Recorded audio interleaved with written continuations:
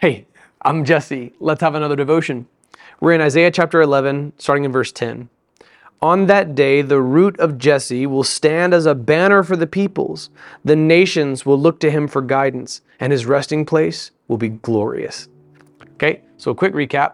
This chapter began with the imagery of like the axe and, trees being felled, and then chapter 11 begins with this shoot that would grow from the stump of Jesse. And so it's referring to the genealogical line. Do you remember as Samuel is sort of the final judge and the first prophet? He kind of oversees that segue from the book of Judges and the end of the era of the judges. And now he's sort of the first prophet because he would prophesy. He goes to Jesse, and Jesse's sons, they're all really impressive, but there's this runt out in the field, and that's the one whom God has anointed. That's the one whom God has chosen. And we enter into the monarchical period of Israel.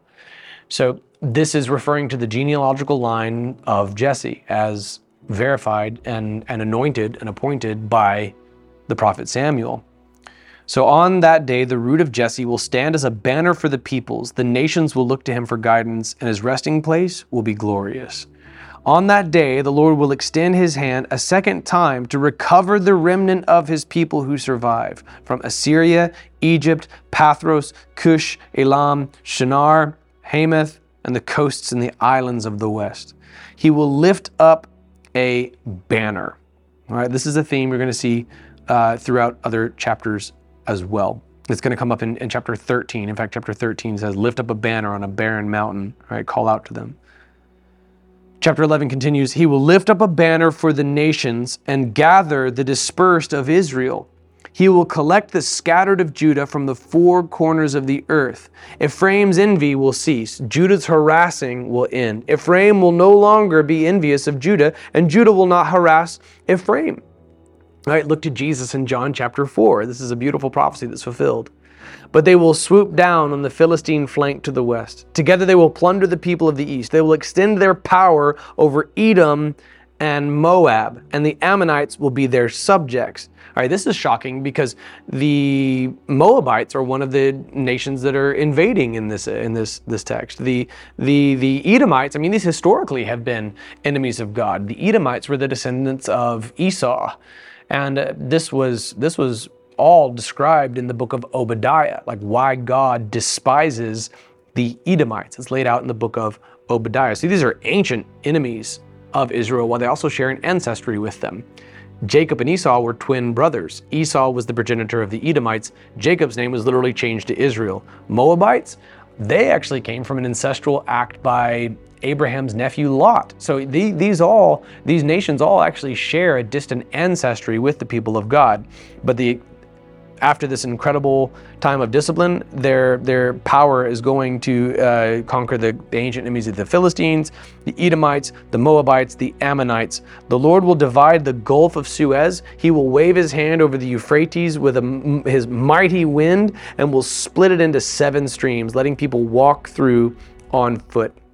There will be a highway for the remnant of his people who will survive from Assyria, as there was for Israel when they came up from the land of Egypt. So the picture is of the parting of the Red Sea. Just like God allowed the Israelites to escape from Egypt, going through the parted Red Sea, he's going to do something similar for his people. There's going to be a highway for the remnant of his people who survived from Assyria. The preservation of a remnant is consistent with God's will and his people in the Old Testament, and it's even a microcosm of how salvation works in general. God pours out his wrath out on evil, but even as he pours out his wrath, there's always deliverance. Even while the rains of the flood came down, there was the ark. As God's dealing with ancient Israel, he's still going to draw his remnant, the survivors from Assyria, from Egypt, from Pathros and Cush and Elam and Shamar and Hamath. He's going to draw these people who were held captive, and he's going to bring them back to their own land. That's another thing that's going to come up throughout Isaiah. Just wait until we get to chapter 66, the final chapter. It's so crystal clear that it's what happened in Israel on May 14th, 1948. It'll knock your socks off. But the preservation of a remnant has been something God has always done. It was what he did even in Sodom and Gomorrah. Lot and his family were preserved. They were the remnant. Abraham was pleading with God before God poured his wrath out on Sodom and Gomorrah for an ever-shrinking remnant. God will allow a wicked society to subsist for a time because he loves the remnant who are within it. And so that means that sometimes even the most wicked cities and wicked places, and in this case on a larger scale, nations and regions, the best thing they have going for them is the beloved of God in their midst. Do you ever feel like God may have poured out his wrath out on Seattle a long time ago were it not for the Christians who live here? We are that remnant in some regards. And we pray that we don't see our city come under the full discipline of God or the wrath of God for its sins. Rather, our hope, our prayer, what we have requested of God, and we hope is his will, is that God would instead cause mass repentance here, like he did in Nineveh. The preservation of a remnant is consistent with God in both his wrath for sin and his mercy, because he rightly pours out his wrath to rectify, in retributive justice, where evil has conquered, but his mercy and his grace is extended to those of us who are repentant. This is true in the Old Testament in Israel, and it's true of us today. So God has declared what he's going to do. It begins with this root of Jesse who will stand as a banner for the peoples. The nations will look to him for guidance, and his resting place will be glorious. Now, indeed, his resting place is the right hand of God the Father. That is glorious indeed.